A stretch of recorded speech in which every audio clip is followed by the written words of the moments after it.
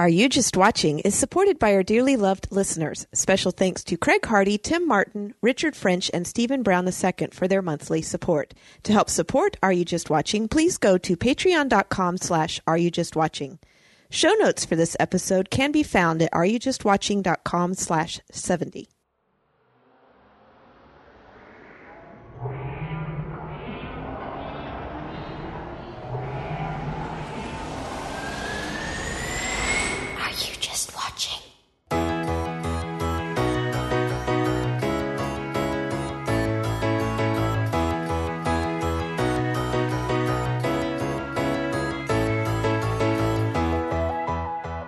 Are You Just Watching? Episode 70, Hidden Figures, Part 1.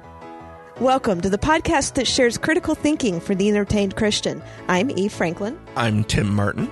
And today we're going to talk about a movie that you actually saw all the way back in January when it came out in the theaters. And I actually was wanting to do a podcast on it, and we decided to wait till it was on DVD to do it. I'm glad we did. Yeah, there's so much in this movie. Yeah, and frankly, the featurettes and everything that come with the movie are very, very informative and just as entertaining. Right. There's so much background to this movie that when you discuss the movie, you almost have to spend as much time discussing history as you do the movie itself. So it's going to be a fun discussion, and that's why before we've even recorded the first episode, we decided this is too much for one episode. We're going to do two.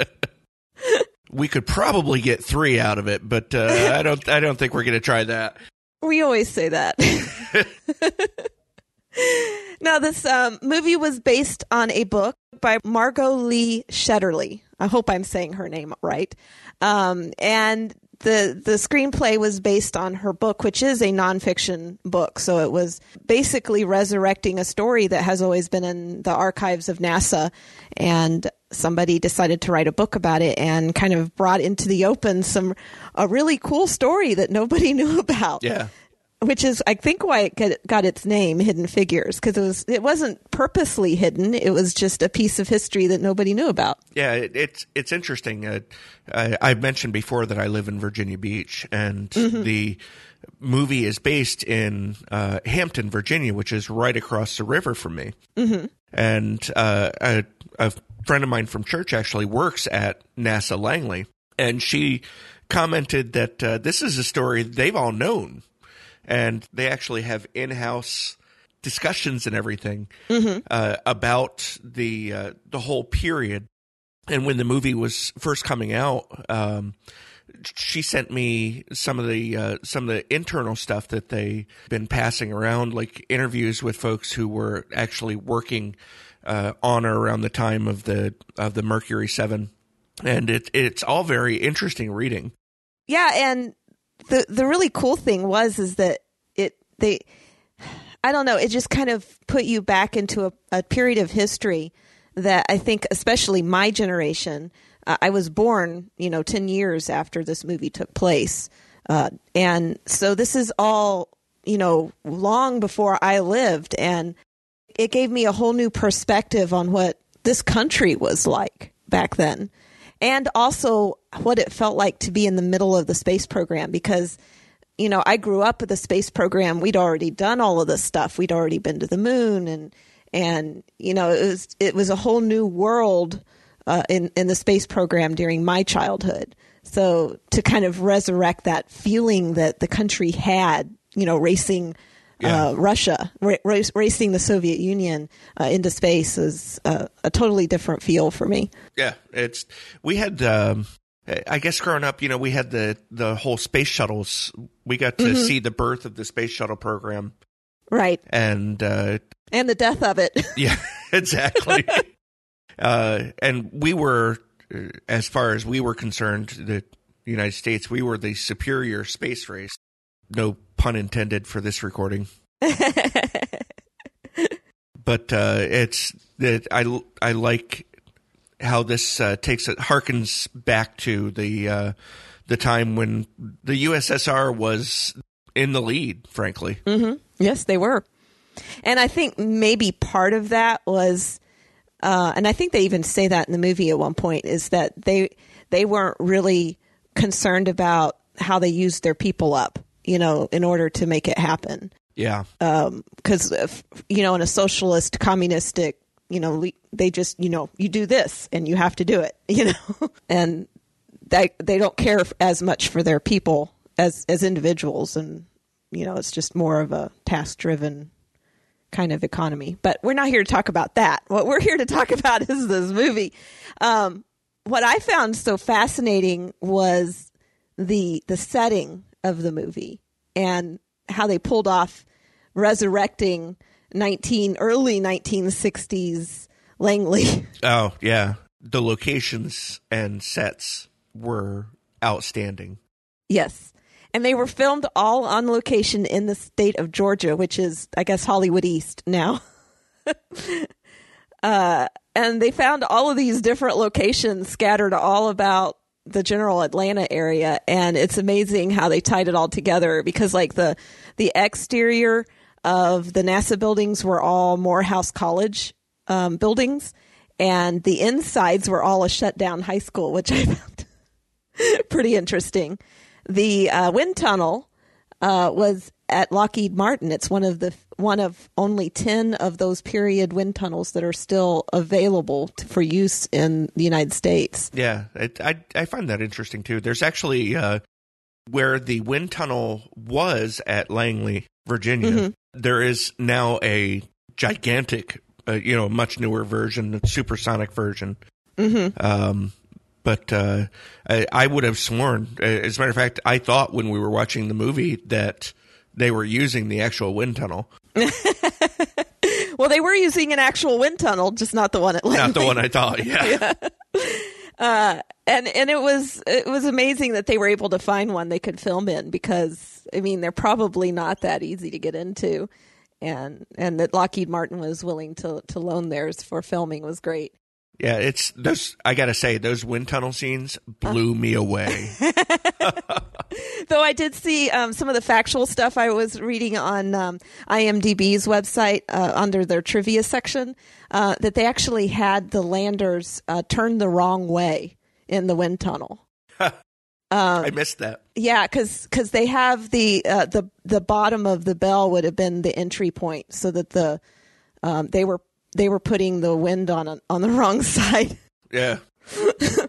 So yeah, they had some factual errors in the movie, but only people who knew what they were looking for would probably see them. Sacrifices for creativity. Yeah, exactly. The hangar where they had the astronauts come in and do all their training was at Clay National Guard. They said they were the only hangar in the state of Georgia that was big enough to stand in for that. And it was a period hangar too. It fit the correct period. And everything looked authentic to me. Mm-hmm. Yeah, and not that I lived at that time. But, yeah. Another interesting trivia part that I pulled from IMDb is that the cars that they used, most of them were somewhat close to the correct era, but many of them were after 62. So there were like 63 and 64 and 65 model cars in there. And that if you were paying close attention, you would see the same cars in multiple scenes. And in the parking lots where she's running across the parking lot, there's one car that never moves. And so it's in the same parking spot in every scene.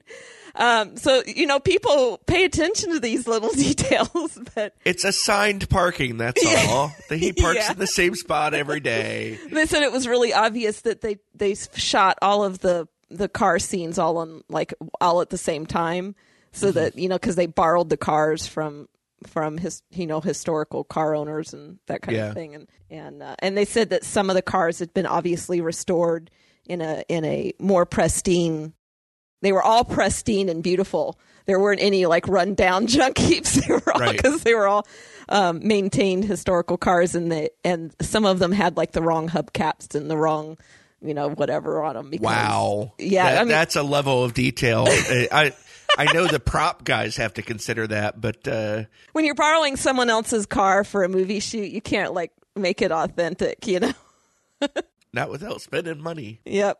So I just thought there was some interest. I read through the entire trivia section. It was really quite educational. But yeah, there's just a lot of fun stuff about the movie like that. And I think that Georgia has really placed itself in a place where they can take on a lot of these movies because, like starting with like Driving Miss Daisy, they have a lot of places in Georgia that has maintained their history and, built old buildings and old residential streets and, places that just haven't changed. And so it makes filming these kind of movies a lot easier.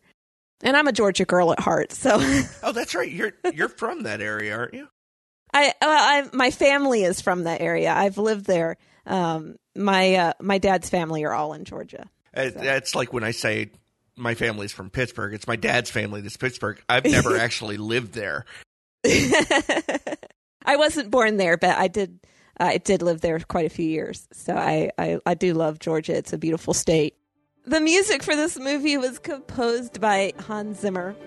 He's one of my favorite composers, and we'll play just a little bit of the music here for you to listen to.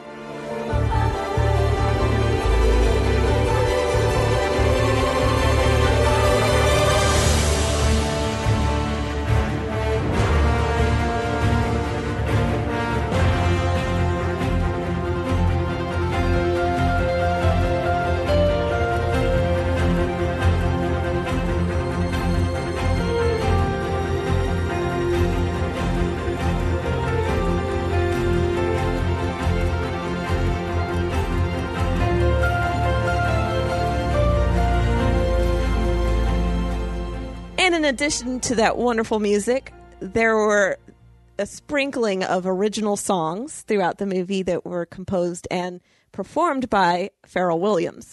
And I thought that added so much to the movie. Yeah. It's just when you're watching the movie, it just fits so well. Yeah.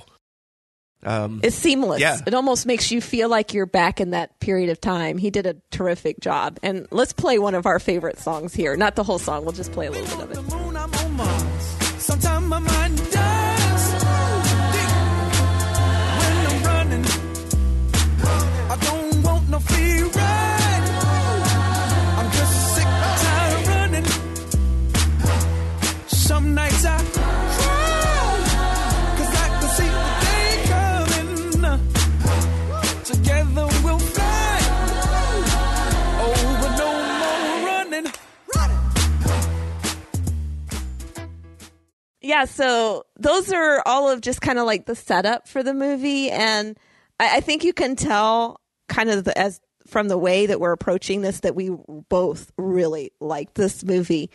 But you wanted to say something about what your expectations. Yeah, actually, when we first discussed doing this movie, and this was before it came out, back when we saw it upcoming and knew it was going to come out, I didn't want to see it.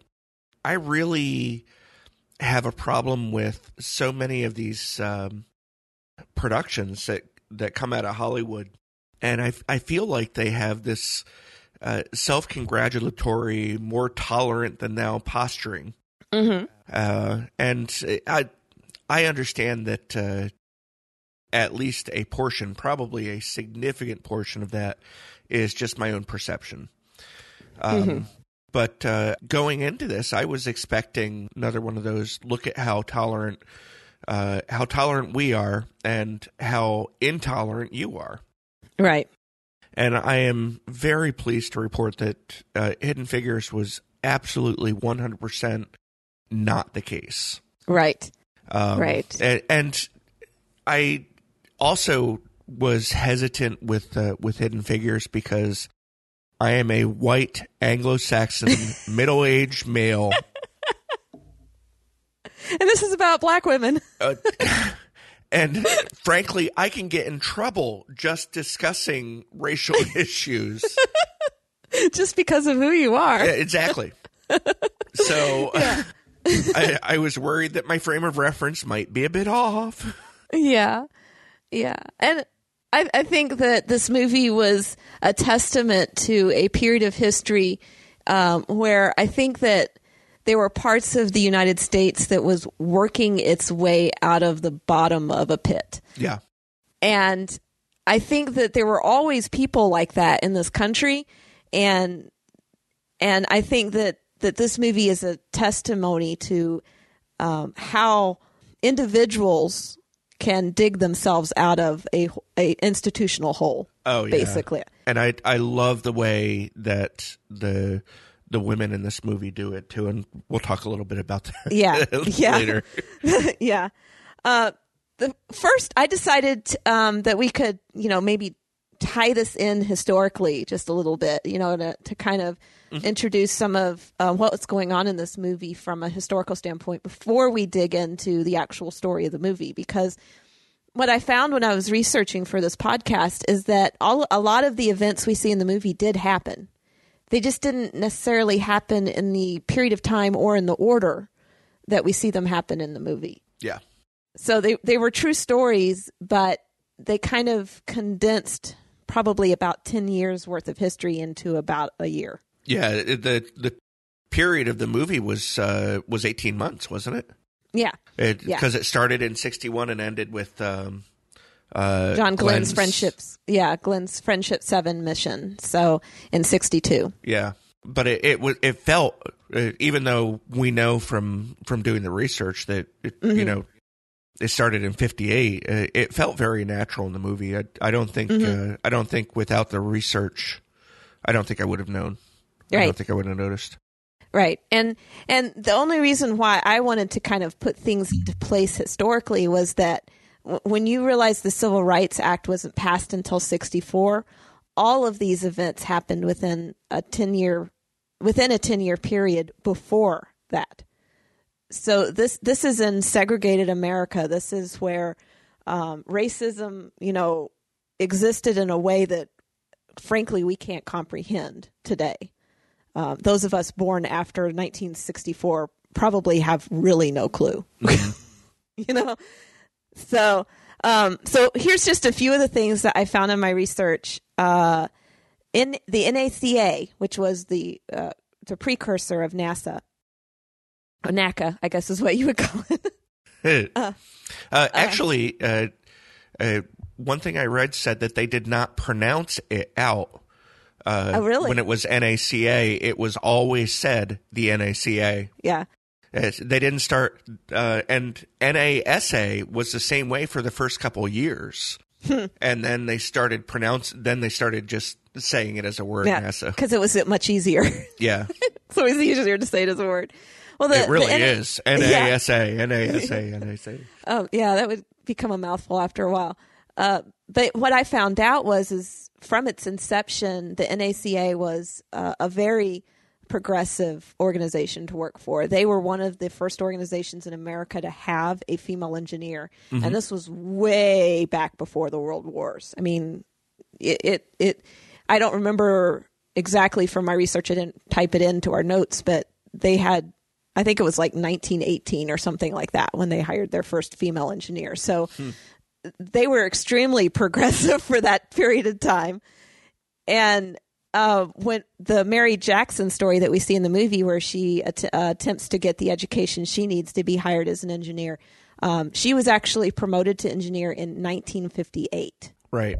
And in the movie, it shows her just starting to get the education necessary in 1962, but she was actually hired as an engineer in 1958, and she was NASA's first black female engineer. Yeah, this comes back to that compression of time that you were mentioning earlier. Right. They sort of had to take the three separate stories and put them all together, and it made a great presentation. Oh yeah, yeah, and like I said, I'm only doing this to kind of give people a feeling for the actual history behind this movie. I found it really fascinating to find out that all of this happened in the 50s. Really, it didn't wait until the early 60s or 1964. This all happened in the 50s, and to me, that's a real testament to the fact that not only could women progress this far, but black women could progress this far in the middle of Jim Crow. It's just amazing. Yeah, absolutely. Katherine Johnson began working for the Flight Research Division, which is what they call the Space Task Group in the movie. She started working for them in 1953, so it was almost 10 years prior to the period in the movie. She was working there when NACA became NASA, And she had already co-authored her first report by 1960, which is one of the kind of the underlying stories that's going on in Hidden Figures, is her attempt to get her name credited for some of the math that she was doing. And they kept saying, computers don't author papers. Yeah. But yeah, she actually had been credited as an author by 1960. And the West Computing Office was actually abolished in 1958 when the NACA became NASA, and their computing employees after that were completely non-segregated. They were completely integrated racially and by gender, which I thought was pretty interesting. Yeah, it's they really were ahead of their time. Mm-hmm. And they were a good demonstration of how focusing on the mission and working towards a common goal, right? Can overcome all of the differences that we have. Yeah, I mean, it's amazing. Another piece of historical trivia that I thought was really interesting was that John Glenn did ask for Catherine to verify the computer's calculations. But unfortunately, the movie shows it happening while he's heading to the launch site. It actually happened several days before launch, and it took her a day and a half to verify the numbers. To verify the numbers that the IBM spit out in probably an hour. Yeah, maybe an hour. It might have been a little longer. Those computers were really slow back then. Feeding the cards alone probably took an hour. Yeah. But yeah, her result did match the computers, and that they said that was actually the first time that people actually had confidence in the computers, because her calculations matched the computers all the way to the decimal, to the several decimal points. So that was when they determined the software for the computer work. They actually verified the computer against a human computer. So she put herself out of a job. Something like that. Yeah, this thing can do everything I can. Why, thanks. Yeah. You're fired. They can't come up with the original math because computers will only spit out what you put in. And math is always dependable. Right. Well, if you put bad numbers in, you get bad numbers out. What was it, Gigo? Garbage in, garbage out? Garbage out, yeah. You don't have they show in the movie the part where she comes up with that old style math to solve a new problem. And it's like a computer can't do that. It can't think outside of the box you put it in. Especially back then. I mean, this is long before the idea of logic that could even resemble human intelligence. Right. So yeah, I think that she didn't necessarily put herself out of a job. She just wasn't a computer anymore. She became a mathematician, and stayed one for many, many, many moons. Yes. Yeah, it's I wanted to lead into the next section, just like they had to compress and combine so many different events. They actually did the same thing with a number of the characters. In the movie, they were composites of several different people, because in real life there were thousands of people involved in the Mercury project. And they probably burned their employees out pretty fast, too, with the kind of deadlines that they had. Yeah, and the big turnover. Yeah. Speaking as somebody who's on a relatively big project right now, I could see that burnout happening. Boy, can I. But three of the main characters and three of the most interesting characters to learn that they were composites. Al Harrison, the head of the Space Task Group, played by Kevin Costner in the movie, was based on one guy, Robert C. Gilruth. But they put in elements of all the other managers, all the other management of NASA, and Jim Parsons' character, Paul Stafford, was a composite of the engineers that Catherine worked with in the Space Task Group. I think Vivian Mitchell was one of my favorite characters. Of course, I've always liked Kirsten Dunst. Yeah, me too. Yeah, she is one of my favorite actresses, and the weird thing about it is that when I first saw her in the movie, it didn't even strike me that was Kirsten Dunst until I got to the end and was watching. Oh, that's why I recognized her. She does such a good job of being the character. Yeah, I don't mean this in a bad way, but I was surprised by how mature she looks in this movie. Because you're used to seeing her as playing a much younger person. Yeah, I mean, it's my first memory of Kirsten Dunst is Interview with the Vampire. I always think of Spider-Man. She was a 12-year-old playing a 6-year-old in that movie. Yeah. And I know she's younger than us, right? Or maybe about the same age. Yeah. But in this film, she maybe a little younger. She carried herself like a clearly mature woman. She really impresses me with her her acting air. She really wears it very well. Yeah.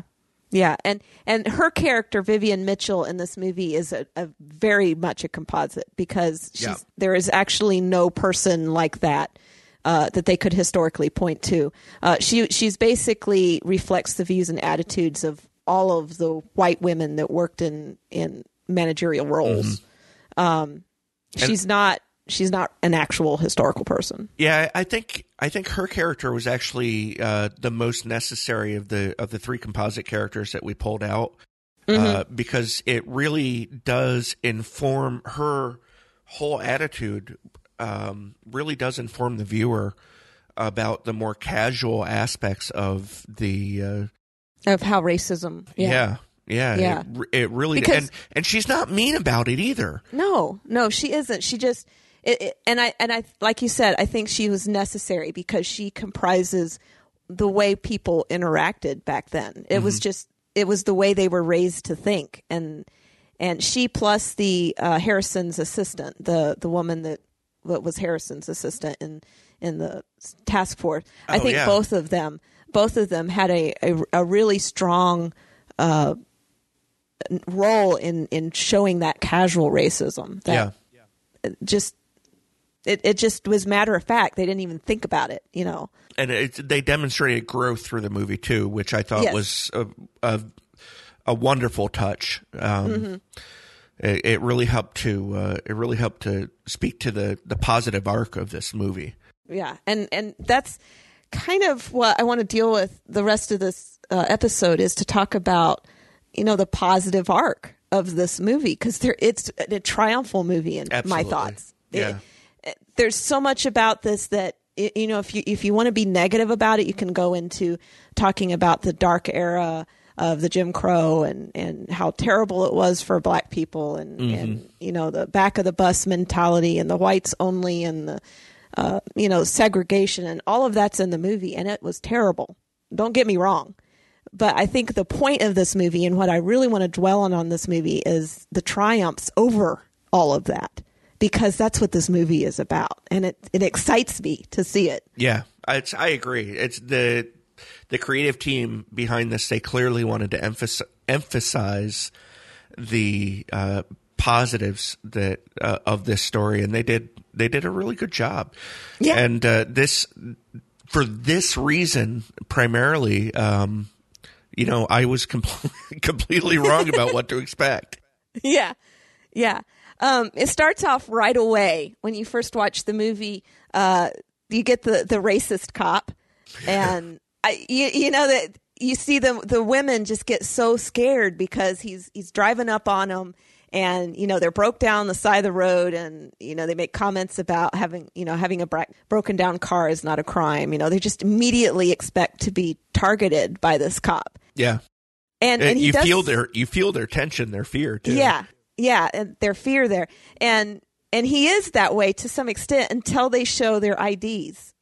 Their NASA IDs. Their NASA IDs, which completely and then he starts talking about the Russians. Oh yeah, I love how he looks up into the sky and you're like, what is he doing? And then he says, they're up there right now, probably looking down on us.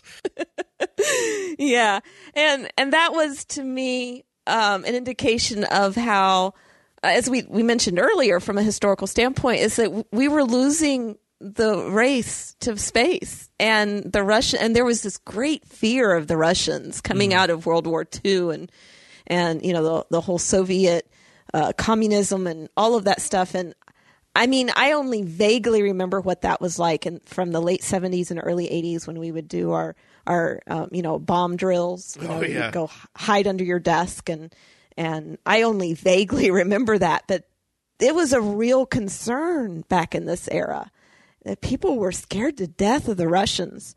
When I joined the Army in 1990, we were still training for the Soviet threat, and that feeling that we had back in elementary school when we did the duck and cover drills, which I think I did my last one probably in 3rd grade. So what would that be? 82, 83? No, wait. Would have been much earlier than that. Anyway, I only vaguely I don't know remember. how old I am. Yeah. But it's in the commentary, one of the guys mentioned that nobody believed when Russia said they were going to do it. Nobody believed them. They pointed out that you guys just got trounced by Germany 10 years ago. You're not going to put anything into space. Guess what? They did. Yep. They made it a national effort. And I think that what we see on the U.S. side of things in this movie is that it was a national effort back.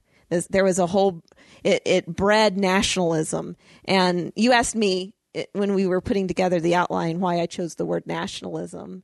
And I really feel like it wasn't patriotism there. It was nationalism because it was a common goal and a common enemy. And patriotism is more of a, I don't know, I guess a love of country. Yeah. And this wasn't necessarily a love of country. This was a fear of an enemy. Yeah, nationalism does, especially in more recent years, does sort of carry a more negative connotation. People tie it to imperialism and all of that. But really, in the definitions of nationalism versus patriotism, the defining characteristic is that nationalism is held in competition to another nation. So it really does apply in this case where the United States was in clear competition with the Soviet Union. And but when you put nationalism in there, it got me to thinking, was the state trooper who came up to the women broken down on the side of the road, was he a patriot or was he a nationalist? And I believe he was both. Yeah. Well, I don't think one. But the scene focused on his nationalism, right? Yeah. And I felt like that was really what was tying people together, and was a national effort, because this was, and I mean, when you see the whole Friendship 7 and launch, and everybody's like pulled over to the side of the road, looking up in the sky, and this was something that we didn't do. I think. With the space shuttle missions, and space had become so routine to us that we didn't realize, maybe until the shuttle disasters, it just never really impressed on us the danger and the, what they were doing, but that's what it was back then. And it was this big national push to beat the Russians to space, and that was where they come up with this common cause with this very racist cop that ends up taking them all the way to work with his sirens blaring. So that was one of the. I'm glad they started with that scene, because it started with humor. It was like you were getting ready for all this racial tension, and then it turned it into this really humorous moment. I think that's an excellent observation. They really were setting you up for the heaviness, and then bam, hit you with the humor. Yeah, rubber chicken flies out of the screen, hits you in the face. Yeah. Yeah, great way to start the movie. One of the other things I wanted to talk about was one of the things that really popped out to me in the movie as a triumph was Dorothy Vaughan. Her whole character was to me absolutely amazing. And when I saw the movie, I actually saw it in the theater when it was at the cheap seats. And the girl that went to see the movie with me, she had seen it before, and she wanted to see it again with me, and it was my first time. And so when she first saw the IBM, where they were setting it up, I was like, she better do something about that. And she says, just wait. And I was just really impressed to see how she saw this computer is going to replace me. So I'm going to get ahead of the ball. I'm going to figure out how to program that sucker. And this was actually very reflective of what happened in real life with Miss Dorothy.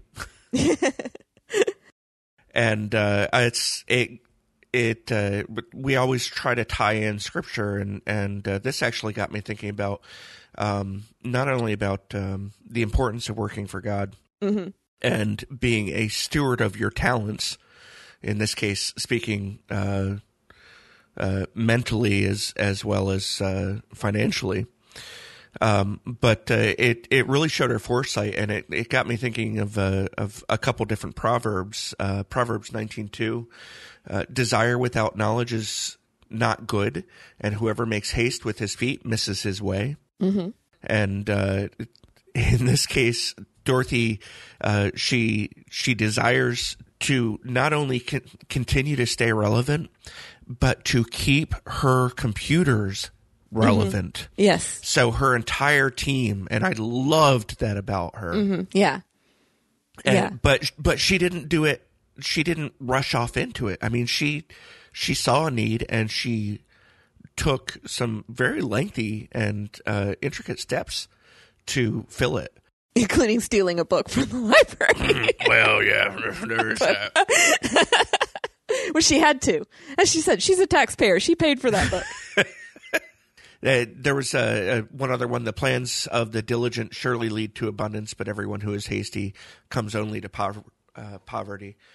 Proverbs 21:5. It's the same general feeling. Mm-hmm. And Dorothy really... her actions here really exemplified those proverbs for me. Yeah. I loved Catherine's story, but Dorothy's story really was prominent to me in that fact that she was so open to learning new skills. She wasn't allowing herself to get stuck in a rut, and she wasn't a young woman either. She was the oldest of the three, and she didn't let moss grow under her feet. You know what I mean? She was just like, she was ready to do whatever was necessary to make sure she kept her job. And she didn't do it for any other reason than, to apply herself and to be a good employee. And I really loved that about her, that she was so forethinking. None of the white computers thought about that. And she was already ready to program. In fact, in the movie, they show her getting the IBM working when the people who installed it couldn't figure it out, which I don't know how true that was. But to me, I think that was, her dedication to bettering herself and fitting in wherever it was necessary was just an amazing triumph in this movie. Yeah. Yeah. Very, very well portrayed and very heartwarming. Yes.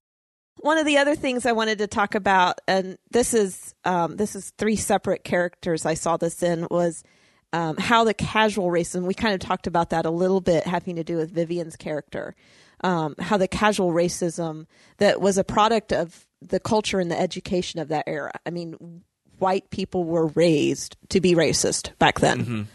Mm-hmm. But it comes face to face with this whole united effort that pulls the team together, and one of those, and of course Vivian was a completely fictionalized character, but the scene at the end where she passes on Dorothy's promotion to her and then calls her Mrs. Vaughn instead of Dorothy. And that was, and I'm wondering how many of our generation or the generations that come after us completely miss the significance of that. Yeah. It's a couple of times I was I wondered about that too, and I was hearkening back to the days where the kids always said sir or ma'am or Mr. Martin, Mrs. Martin, that really seems to have fallen by the Right. side of the road recently. Right. But in this instance, it was that before that, Dorothy was always referring to Vivian respectfully, but Vivian was never referring back Exactly. to Dorothy respectfully. And that was that, like, my great-grandmother was casually racist because she was raised, I mean, she was, really old. So she came from that era where you still treated black people like servants and that was all they were, And one of the things that had always bugged me about her was in her later years, she had this couple that came and helped her take care of her house. And they were an elderly couple too. They were probably in their maybe late 60s. And she called them boy and girl. And it was, to me, it was just so disrespectful because they were black. And in her mind, that boy that takes care of the property and that girl that cleans the house. And it was just so racist to me. But that was the kind of casual racism that we were seeing here Vivian wasn't quite that rude, but that was the casual racism that was portrayed in her character that comes to a fruition of this person that I've been interacting with is a woman deserving of respect, and I'm going to treat her with that respect. And that was the growth of the character that we talked about earlier. She has that significant growth, but it's so subtle that I don't know how many people really realize that the way she changed, the way she addressed Dorothy, why that was so significant. The other thing that I thought was really cool from this whole, the product of the racism meeting the united effort was Harrison, in the way that he urges his team to accept Catherine as an integral part of their effort. And that's kind of a gradual thing too, because I think the racism that was going on, he was completely oblivious to it until it affected his effort. Mm-hmm. Yeah, actually, there's this scene where Catherine is forced to drink out of different source of coffee. Mm-hmm. Then, which doesn't make sense to me whatsoever. What is getting pouring coffee into a mug? How is she tainting it? It makes the same amount of sense as a water fountain. I know. And the bathroom. None of it makes sense. But when in the movie it comes to Al Harrison's attention that this type of discrimination is happening, I expected on my first viewing, I expected him to lecture the team on pulling together and everything, but he pulled off the sign, folded it, shook his head, and walked away. And like many other characters in the movie, it really does speak to just how present the racism and discrimination was for these people. It wasn't until the segregation in the movie impacted his team's ability to do its mission, to perform its mission, right? That he actually took did something about it. Violent action. Yeah. That poor sign, man, I'll tell you what, he wailed on it. Yeah, that and I think that was, kind of like that whole let's pull together, and maybe they were kind of hearkening back to the fact that they had desegregated all of that part of NASA pretty early on. Mm-hmm. It's like, hey, we're a team here. It doesn't matter what quote unquote race you are or what gender you are. We all have an integral role to play, and so we just have to not look at each other and worry about what each other is. We just have to do our job and do our job with excellence, because that's what's going to get us into space. And that was one of my, obviously I think a lot of people like that scene where he he's like, we all pee the same color. That's a good line. I like that one too. Another character where they just accept the racism was the judge that Mary confronts to, Mary's trying to get permission to go to an all-white school. Yeah. I love the way she uses his ego against him. Yeah. She thoroughly researched the judge she was going before. Did she ever? And she already had her argument set up, and she basically used his own ego against him, and it worked. I mean, she knew the right argument, and she used the right argument, and it worked, and that was lovely. Yeah, I liked, for me, the judge spoke even more to me about just the way he portrayed the segregation as, this is the way it is, there ain't nothing I can do to fix it. Yeah. He just said, I mean, his whole attitude, why would the you way even he carried want himself. to go to the school? That kind of, yeah. Yeah. Yeah, and that, it was sad. And what I thought was interesting was at that period of time, segregation, while there wasn't a general federal law against segregation, it wasn't in every state. So there were some states that had already desegregated before the Civil Rights Act. It just happened to be that Virginia wasn't one of them, and Imagine that. Yeah, probably a lot of the southern states were fighting with it, but yeah, it was just one of those states where it had to happen on a state by state basis, and this happened to be one of the states where it was still an issue. Yeah, and despite this clearly still rampant segregation and racism, and this is long after. This is 7 years after Brown versus the Board of Education. The way it's still portrayed, the women of Hidden Figures could reasonably have been expected to be angry, right? And to like you said, play the victim card to get ahead, right? But they don't. No, they don't. And I think that this is maybe one of the biggest lessons of Hidden Figures, is that they met the persecution that held them down. I mean, really held them down. They were facing real discrimination in the 60s and the 50s.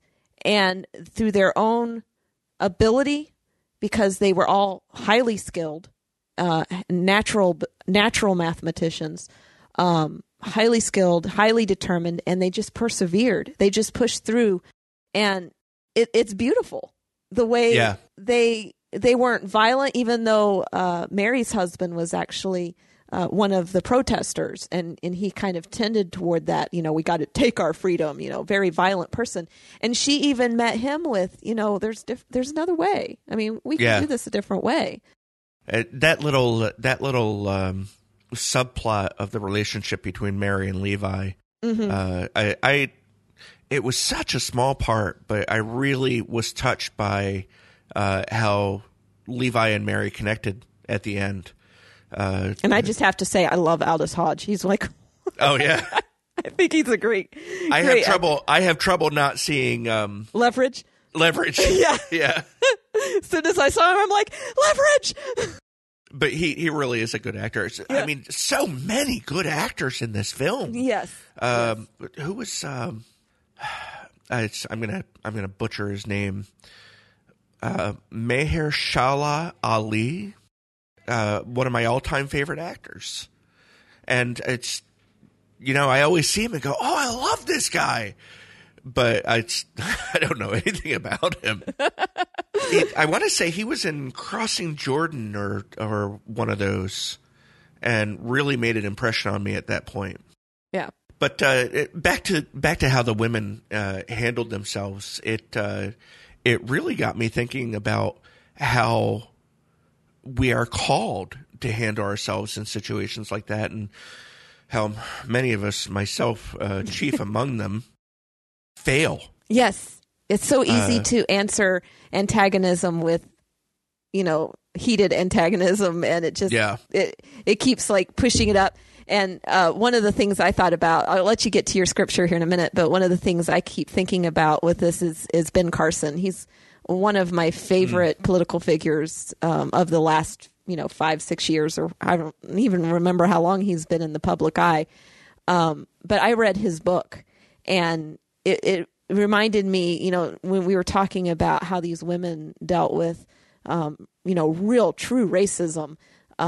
it reminded me of, Ben's story about when he became a surgeon, and, he would be in the hospital and people would just assume he was an orderly because he was in scrubs and a black man. And they just never expected a black man to be a skilled surgeon, and it's just expectations. And he didn't blame people for making those expectations. He would just very gently and kindly, no, I'm the surgeon. We'll go call an orderly for you. That's kind of, what we see with these women. They just did what they could do to shunt that prejudice away from them, and they just kept doing their job. Yeah. I realize that that the Beatitudes in Matthew 5 are among the most misrepresented portions of Scripture. But I think the characters in this movie, and for that matter, Ben Carson's attitudes that you just laid out, they really do speak to a fair number of the Beatitudes. And I'm going to, if you'll excuse cherry picking here, I'm going to read just a few of the selected ones. Matthew 5:5, blessed are the meek, for they shall inherit the earth. 6, blessed are those who hunger and thirst for righteousness, for they shall be satisfied. And I love that one. 9, blessed are the peacemakers, for they shall be called sons or children of God. And 10, blessed are those who are persecuted for righteousness' sake, for theirs are the kingdom of heaven. And the three women of Hidden Figures, some to greater extent than others, really seem to be an on-screen personification of some of these attitudes, and I really appreciated that. Yeah. And I felt like their lifelong victory, not just as you see it in the movie, but as it to be from real life. I feel like their victory was more valuable because of how they did this. I felt like it was a more precious victory. And the fact that their story has gone untold for so long. When I was on the NASA website, we'll put it in the show notes, but NASA has an entire section based on this movie where you can get some of the history behind the characters and everything. When I was looking through what they were saying about them, one of the questions in their FAQ was, why was this story hidden for so long? And they were like, it wasn't hidden. We've always known about it. It was just not, popularized. It wasn't put out there where other people could know about it. And it wasn't intentionally locked away so nobody would know. It was just, It was a cover-up. It was a cover-up, yeah. It just was something that was that people didn't maybe realize it was a significant story, and so they didn't ever talk about it. And it's just one of those beautiful pieces out of American history that it's wonderful to have exposed so that we can enjoy it. One of the things that I thought was extremely valuable about this, that kind of changed my perspective a little bit. Recently, after seeing the movie, I was in a public restroom and a black woman came out and we were washing our hands at the same time. And it just because I had recently watched the movie, I was thinking, we just don't think about that anymore in our culture. Sharing public restrooms with people of various shades of brown doesn't bother us anymore. Or sharing it's just not something we think about. And at the same time, we have all these people telling us that institutionalized racism is just rampant in our culture. And it's like, point it out to me, because I know that there are individuals and possibly even companies and groups that display racist tendencies. I'm not saying racism doesn't exist, but to the extent that it was in the 50s and the 60s and, prior to the 50s and 60s, going all the way back to slavery here in the United States, we have come so far. Oh, yeah. It's people who talk about racism today being nearly as bad as it was prior to the mid-1960s. I think they are significantly underselling the severity of the racism that was present before the likes of Dr. King and serious pushes on civil rights. And most of it was peaceful. I mean, we didn't need the riots that occur today over what I consider mostly a supposed racism. I know I have to qualify that because, as a white person, if I say, white privilege doesn't exist and all of this, I'm going to get attacked.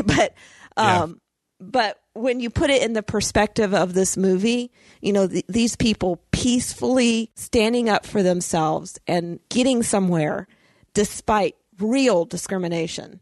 Mm-hmm. A real glass ceiling that they were smacking against with every step they took, Yeah. This is a massive triumph. The world we live in today, you can get into schools if you have the grades and the, you can get into schools. You're not told that you cannot enter a school because you're black. Yeah. You might get told you can't enter a school because you're white. There's always going, we are always going to encounter people. We're always going to, have people who express their sinfulness in this way, and right. There's nothing that we as humans can do about that. We besides can only be our best selves, Exactly. But I just challenge people, if you're really concerned about institutionalized racism in our nation today, really think about it when you're walking down the street or when you enter a restaurant or you get in public transportation, a bus or a commuter train, or you go into a public restroom or a library or a bank or a restaurant. And is there a black-only section? Are black people getting a different kind of service than white people? Are they forced to use a different restroom? Are they forced to drink out of a different water fountain? Are they not allowed to borrow certain books out of the library? Is there a section of the library they're not allowed in? All of these things were what it was really like in segregated Virginia, and we have no clue. Our common thought these days is that we're truly all together in our culture now. We're truly mixed.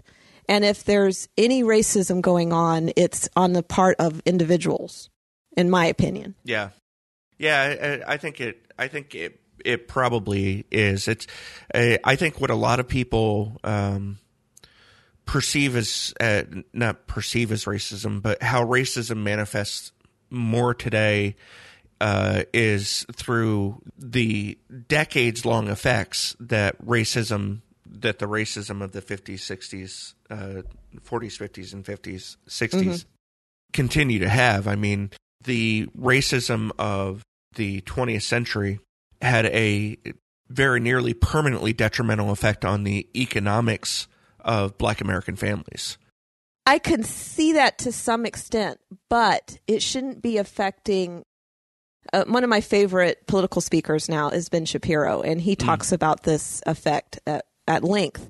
And one of the things that he points out is that Black people can get the same loans. So you don't inherit your credit from your parents. You have your own credit. So your own ability to manage money is what is being used against you when you apply for credit. So the ability to get loans, the ability to get education, all of that stuff hinges on your own ability and your own. And granted, if your parents don't teach you how to manage money, you're going to be poor. Yeah. But that is not a Black issue, because there are a lot of white poor people that are in the exact same position because their parents don't teach them how to manage money properly. And that's not a position that is wholly pushed on Black people. It's colorblind, really. It's based on, the way you manage money and the way you teach your kids to manage money. But one of the things I really like about what Ben Shapiro often says when people challenge him on the topic of institutionalized racism today is he says, show me the racism. I cannot fight ghosts. If you point out the exact law or the exact organization or the individual or whatever that's doing something racist, I will stand with you against that. But I cannot fight ghosts. It has to be a real thing that I can do something about. And I really like that, because it's like you can't fight this amorphous racism. You can only fight something that's real, that's tangible, that has a solution, or that you can make a solution for. If it's just generalized racism, what can we do about that? And that's one of the things that I really appreciate about this movie is that people weren't just complaining, they were doing something. And that's why I love Dorothy Vaughn's character so much, is because she didn't sit back and go, "Oh, I'm going to get replaced by a computer." That's certainly the impression that we got from from Vivian and her group, was that they had just accepted that they were going to lose. Yeah. Yeah. And I don't know if we have the quote in the list, but there's actually a quote about all jobs are temporary. But maybe we'll get to that on the next episode. Yeah, I think we're at a good stopping place. So please tune in, because on our next episode, we're going to dive into actual quotes, which is our favorite part of doing DVDs, is we can actually mine the quotes out instead of relying on our handwriting. We get the audio in, and we have the quotes exactly, and we can put time hacks on it, and everything's beautiful. So don't miss our next episode. And we're going to be able to continue this discussion, because there's so much more here to talk about. We've touched on some of the things that we're going to talk about in the next episode, but we're going to really dive in. So definitely check out the next episode. Now, for this episode, you can find the show notes at areyoujustwatching.com/70. And we would love for you to comment and give us any feedback. Now, we're going to go ahead and record the second episode now, so you're not going to be able to get in on that. But we do want to know what you thought of the movie, and definitely comment there. You can leave us a voicemail at 903-231-2221. You can email us at feedback@areyoujustwatching.com. Join our Facebook discussion group. You can look for it as Are You Just Watching group on Facebook, or you can go to our show notes, and we'll have a link there. Yep. You can subscribe, rate, and review us in iTunes. You can follow me at Twitter at eFranklin. And you can follow me at Rencheple, RENCHEPLE. And thank you so much for listening. This is a fun thing that we do, and I know that there are a lot of other Christian movie review podcasts that you can listen to. And sure, I mean, we only bring out one episode a month, so you have plenty of time to listen to them and listen to us too. So, absolutely. Share us. Make sure that you share our posts on Facebook. Kind of spread it around. Spread the love. So that other people can find out about us and listen to us as well. Thank you so much for listening. I'm Eve Franklin. I'm Tim Martin.